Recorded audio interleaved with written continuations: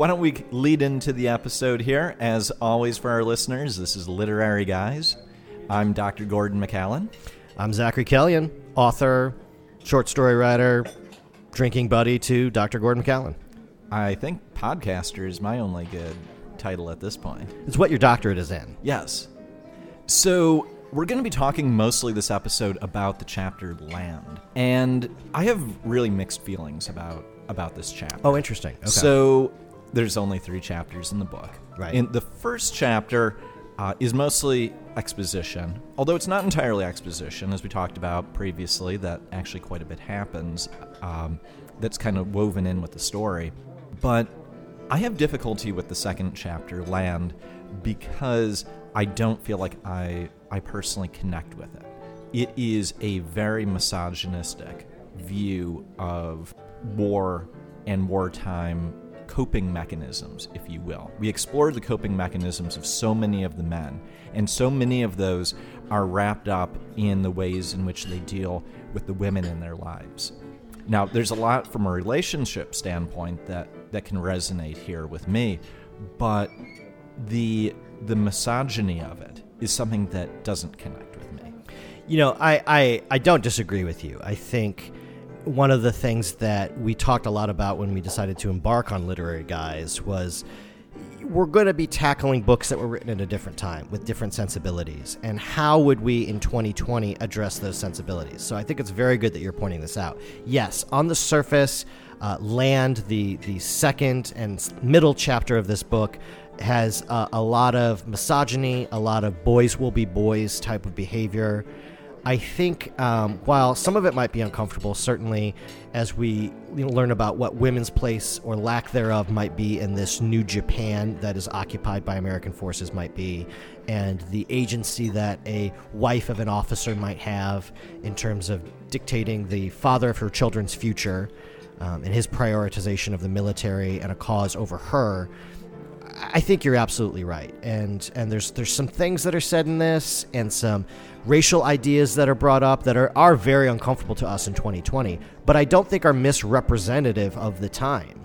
I think not at all. He's writing about a time, and I do think to Michener's credit, we are not meant to revel in the misogyny, the drunken revelry, the fighting, the whoring around that is described in this chapter.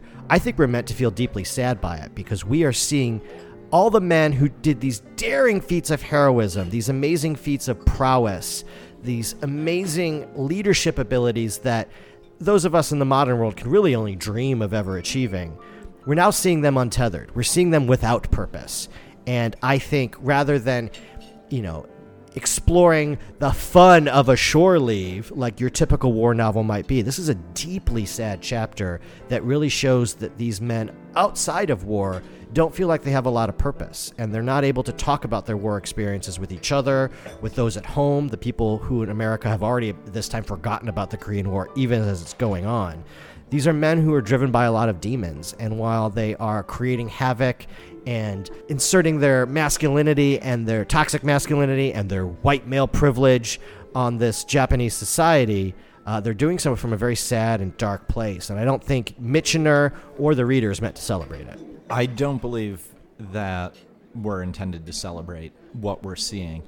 But I'm going to add to what you just said, sure, to be more specific, which is not only is this uncomfortable from a modern mores view of what's going on in the book, but it's a striking reminder, at least to me, of how incredibly heteronormative what we're seeing happen in these scenes is. Like, this is this is actually, for me, kind of uncomfortable to read, because everything that's going on is about this uncomfortable relationship that exists between wartime men and women. And I think in this case I'm going to use those pronouns because they're very, very much about what we're seeing here. And they are of the time. I'm going to go one step further to say that not only was the behavior that we saw here tolerated, but I think amongst the men, this idea of treating women as sexual objects and also treating them poorly was celebrated. I would agree. I think that was a reality of the time. I think that's still a reality in the modern military. I mean, don't ask, don't tell. It was only very recently appealed, and it's still something that the modern military is struggling to adapt with. Just to remind our listeners, you identify as a gay man. That is true. I identify as a straight man. We've been friends for 20 plus years now. I think it's safe to say, if you believe in the Kinsey scale of sexuality, we're both on opposite extremes. Yes.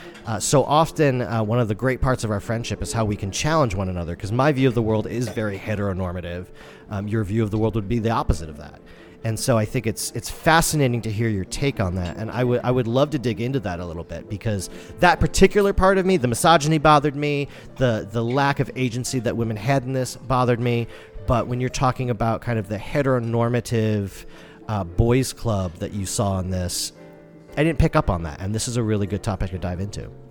Part of it comes down to the feeling that any gay character who would have existed in this novel, and let's face it, like, they wouldn't have been out in most cases, given that how they would have been treated by the military at the time, but also they would have been forced to live in this world. Like, if they went to shore and didn't come back with a story about, some daring conquest or about, having been to a club, like, it feels really uncomfortable, and it forces people to not be themselves and to play a role. Sure.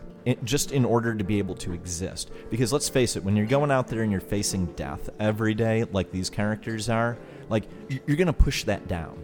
You are not going to deal with those problems because you have much bigger things to deal with, and those things are supposed to be giving you release, and that we know in this chapter are brought up as like the very few things that the military can dangle in front of these men in order to keep them loyal.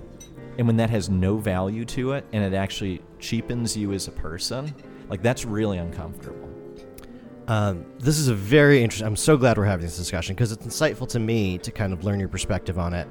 And I also want to kind of turn this conversation on its head and get you to rethink about a character that you maybe didn't relate all that well to last week when we were talking about this novel. So when we get to, is it Yokosuka? I know they're sponsoring this episode, so I should probably know the name of the port. Actually, maybe it's a good time to read the copy. That's true. Here we go.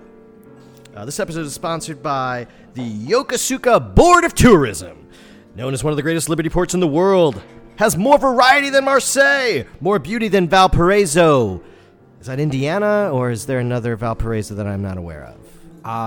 Let's go with Indiana. We can cut this out, and we'll just go with the script that I'm given. Its prices are cheaper than New York's. Its drinks better than Lisbon's, and there's more pretty girls than in Tahiti. The Yokosuka Board of Tourism, known to you boys at sea as the Yokosuka.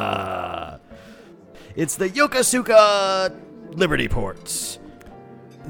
All this luxury and grandeur that was enjoyed by Japanese for generations, now solely at the discretion of white military officers? That's exactly what I remember. It does sound pretty good, I'm not going to lie.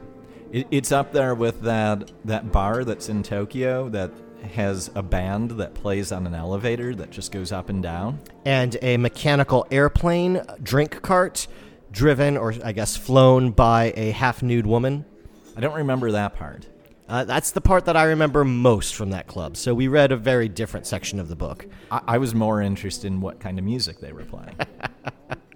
So thank you very much, as always, for the sponsorship. I found it very interesting as a modern reader to learn men like Mike and Nestor have essentially fiancés. These women in this Japanese port that they probably don't even have a lot of language fluency with, that they have proposed to, they have made promises of marriage to, and it seemed almost like that's what you do. You have that woman in port. It's expected. Brubaker doesn't because he has a wife. The Admiral does it because he has a very sad wife mourning the loss of their 2 sons back home somewhere in America. Beer Barrel, who is a character who you said previously you did not relate to, does not have a woman in this port. In fact, he never leaves the hotel bar. Is that a man who maybe isn't gay, but probably doesn't ascribe to this same level of kind of flagrant women as property, women as status symbols in the military type of ideal? So you may be right. I'm not going to write off that as a possibility. That may be one of the demons that he has. But when we think about Mike and we think about Nestor, that how much of that was for show? Sure. There's a lot of gay men in this world who not only have had girlfriends, some of which have been fake, but some of which are real, and some of whom they are married and they have kids with. And wait, that girlfriend that you had that entire time in high school in Canada, she was real though. Oh yeah, and even more real that the borders closed. Seriously, just can't go there. The reality is that there were so many deeply sad men, yeah, who felt the need to conform to that world. And don't get me wrong, like, this wasn't just the military, this was society in general, but it seems like it was further amplified in that wartime environment. Like, and part of it is, again, getting back to this notion of what is your joy? What is your stress release? The third chapter of this book deals deeply with how one relieves the stress of a wartime environment, and yet this idea of having a beautiful hotel to go to, it being morally acceptable to have affairs with women at port, this was supposed to be a release. And can you imagine being there for an extended period of time and that is a toxic thing to you? Absolutely. And it is one of the driving narrative points of the Land chapter. We are just settling into this officers club. We're meeting Brubaker's wife for the first time, Nancy, who's flown half a world away, to meet up with him with his daughters in tow. And the Admiral's there. It seems like it's going to be a very domestic, kind of pedantic moment. But then, of course, Mike and Nestor go, and specifically Mike finds out that his quote-unquote fiancé has already promised marriage to another man on another carrier. And they essentially start World War III in Tokyo. These two men, according to the book itself, taking on half of Tokyo with just their fists.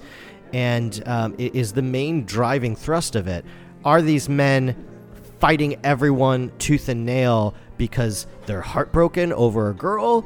Or was it an affront to their masculinity that another man from another ship specifically was able to win this prize, to win this trophy? I will say one thing, and this is from the chapter Land.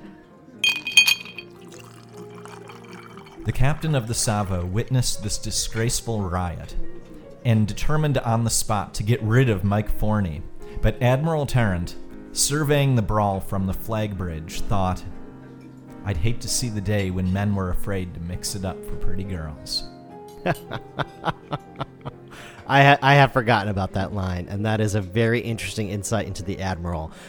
Does the Admiral a little bit, do you think, does he feed off of this heightened masculinity on its edge? Does he find that men mixing it up for pretty girls brings a certain edge and chaotic violence to wartime that he needs to see from his crew?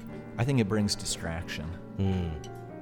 In many ways, what we see, and we're foreshadowing now into the third chapter of the book, right? But it's the distraction that's missing. The men who sit and think and dwell over the things they cannot control are the ones who drive themselves mad. Very interesting take. One of the things that interested me so much about Land is it's set up in the first conversation that Brubaker and Tarrant have, that his wife is going to be meeting up with him in Tokyo at this kind of port of leave that they have. And we're led to understand that this is very unorthodox, and if not almost suspicious for the military, that Brubaker's wife was able to swing this. We learned that Brubaker had nothing to do with it. He just has a very loving wife who was able to use some political connections to get over there because she misses her husband dearly. And he indeed misses her and the kids. And so I think I kind of felt like this chapter was going to be, like I said, this domestic domicile interaction where we get to see specifically Brubaker as the man that he saw himself. He's a volunteer sailor. He's a volunteer pilot. He is not a man who who is a career military guy. He was taken from his law practice, I believe, in Colorado.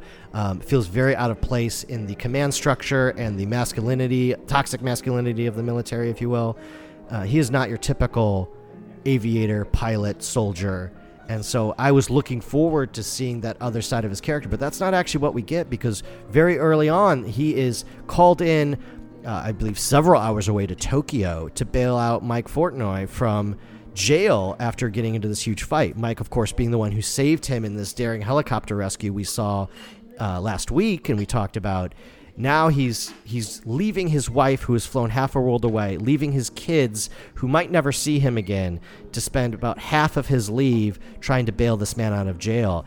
His wife doesn't understand it, and the Admiral sits her down, and rather than kind of talk as one would expect about the bonds of men, and, you know, what he does touch upon what Brubaker owes Mike in terms of he saved his life, but to speak to your concerns and my concerns about the misogyny that we see and the role of women in wartime, at least according to this version of the Korean War, the Admiral has this to say.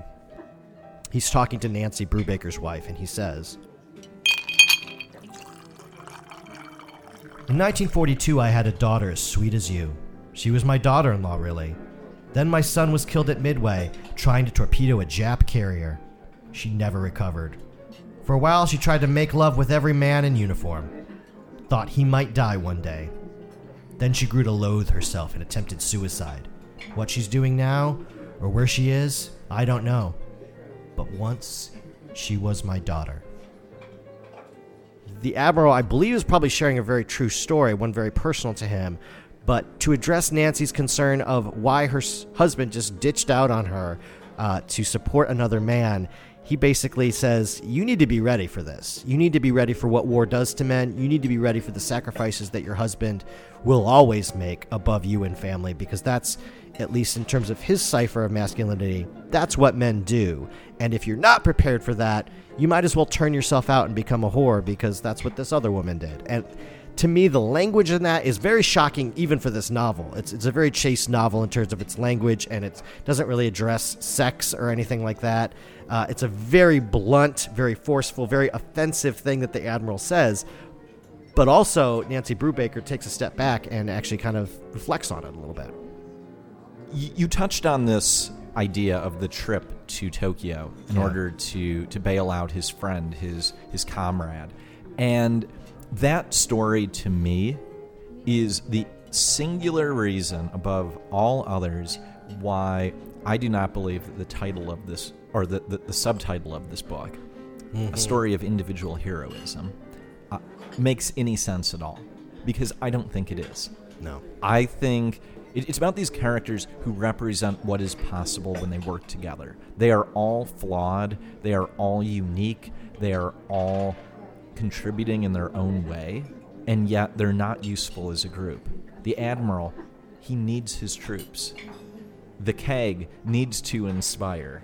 That Brubaker needs to, be a hero in his own right, but he can't fight the war alone. No. So I think that this is actually a story where you could remove the names. You could remove the name of the war. You could change the locales. And this is a story about, and now I am going to bring this back to what I think is actually the heart of the masculinity of this book, which is that sense of, and I'm not going to use this in a gendered sense, I'm just going to say it as a term, which is brotherhood. I believe brotherhood transcends gender, and yet it is conflated with masculinity. I mean, obviously, given the name, the word itself conflates those two ideas. But that's what this is really about. This isn't about individuals. This is about a group of individuals who achieve something, and achieve quite a bit, actually, by the end of this book. But individually, they are very flawed. Yeah, and I think that's a really important point, right? It is about that camaraderie, that wartime camaraderie that throughout history has made men excel in feats of courage far beyond what you and I will probably ever see in our lifetime. I think that is an inspiring thing to say. You know, part of embarking on this podcast, we recognize we're going to have to deal with a lot of challenging, outdated modalities of masculinity. And you and I are friends in part because we've always talked about toxic masculinity. We've confronted it in each other at times. And I think it's important for every man on this earth to do that. Were these men doing that? No, they had a different focus. But I also think in 2020, it's important to remember that America, at least, has always asked its men to go to war. Only very recently were women even allowed in the military, and even though they can serve in almost every capacity, to my knowledge, in the current military, they're still not drafted. You know, you and I still had to sign up for the draft. Men are still expected to be the ones to make that type of a sacrifice. I don't think any of these men, including the Admiral, are ready for that psychologically. They are all suffering a great expense to their soul, to their character, to their mental health in what they're doing. But they're rising to the occasion, and they're doing it not as individuals, but as a group. And that's the brotherhood that you're talking about. And I think you would see that in today's military with female soldiers and male soldiers, I am sure. But a great thing about the story of men in literature, in society, is that even the most common of men have risen to great heights because they have been supported by their brothers on the battlefield. And that's something that I think Michener does in such an elegant way that I have rarely seen done in a war novel. I couldn't agree more with the assessment. And I think even if we want to take this beyond masculinity and this notion of brotherhood, men and women, like you can just go on YouTube and watch videos of soldiers reunited with their canine bomb detecting dogs. Yeah. And you can see a brotherhood that isn't about anything other than the challenge of serving together. Right. And to protect one another. And I think that speaks in a way that, it almost transcends what's easily expressed in words. Yeah, and I don't think either of us believes this is something exclusive to men, exclusive to masculinity. But historically, it has been, because historically men are the ones who go to war. And so it's something that we've seen more, we've been taught more as men based on our fathers, our grandfathers' experience in their wars. It's become a very significant part of how we define ourselves as men, that sense of brotherhood, that sense of community that... you and I, very different people, but we're going through the same journey of life. And I think because we trust one another, because we've known each other for so long, that's all it takes. We don't have to have anything in common other than knowing we have a similar moral compass and we have a similar direction in which we're headed, and we're both here to support one another. And that's what makes male friendship so great. And I think we owe that to our fathers, our grandfathers, our great-grandfathers, because they probably learned that in part in the military. And we've been able to transcribe that into our very peaceful, very prosperous lives that we owe men in this book everything. Yeah. I think that's well said. I will say that in the more misogynistic world in which this book exists, though, that it's not just about the brotherhood amongst the characters, but it's also about how they define themselves against the rest of the world. If I can read a passage here that speaks to that point.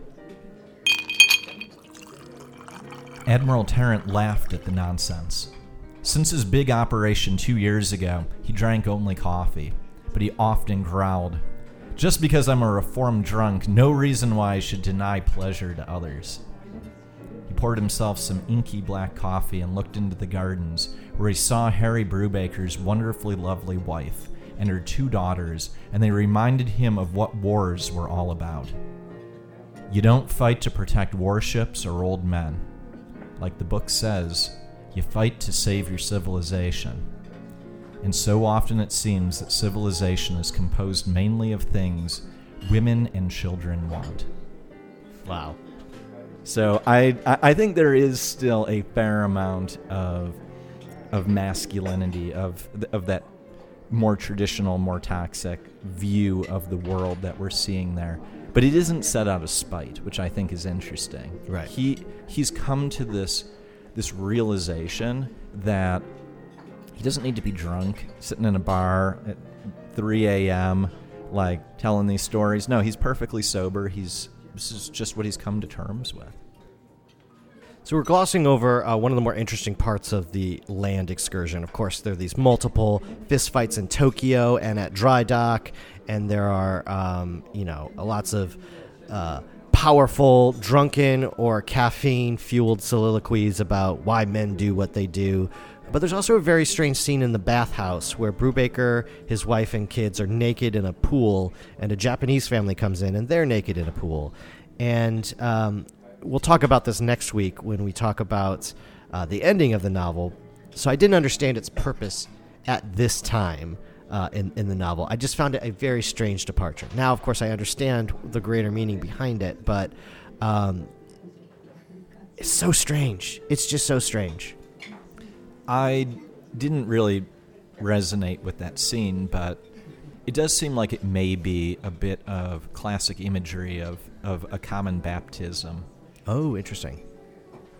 I do know in the film adaptation, which was, again, just a year after this came out, Michener was having a banner year. His first novel, Tales of the South Pacific, had just gotten optioned by Rodgers and Hammerstein for a Broadway musical, and then the second novel, Bridges of Toko-Ri, was turned into a blockbuster film. It is one of the first cases in a major Hollywood film, this is post-Hays Code or post-1930s, 1940s censorship in Hollywood, chaste censorship, I guess you would say, where Grace Kelly, who plays Nancy Brubaker, appears partially naked in this scene. And it was one of the first movies that was considered for adults only when it was released. Just a little interesting side note.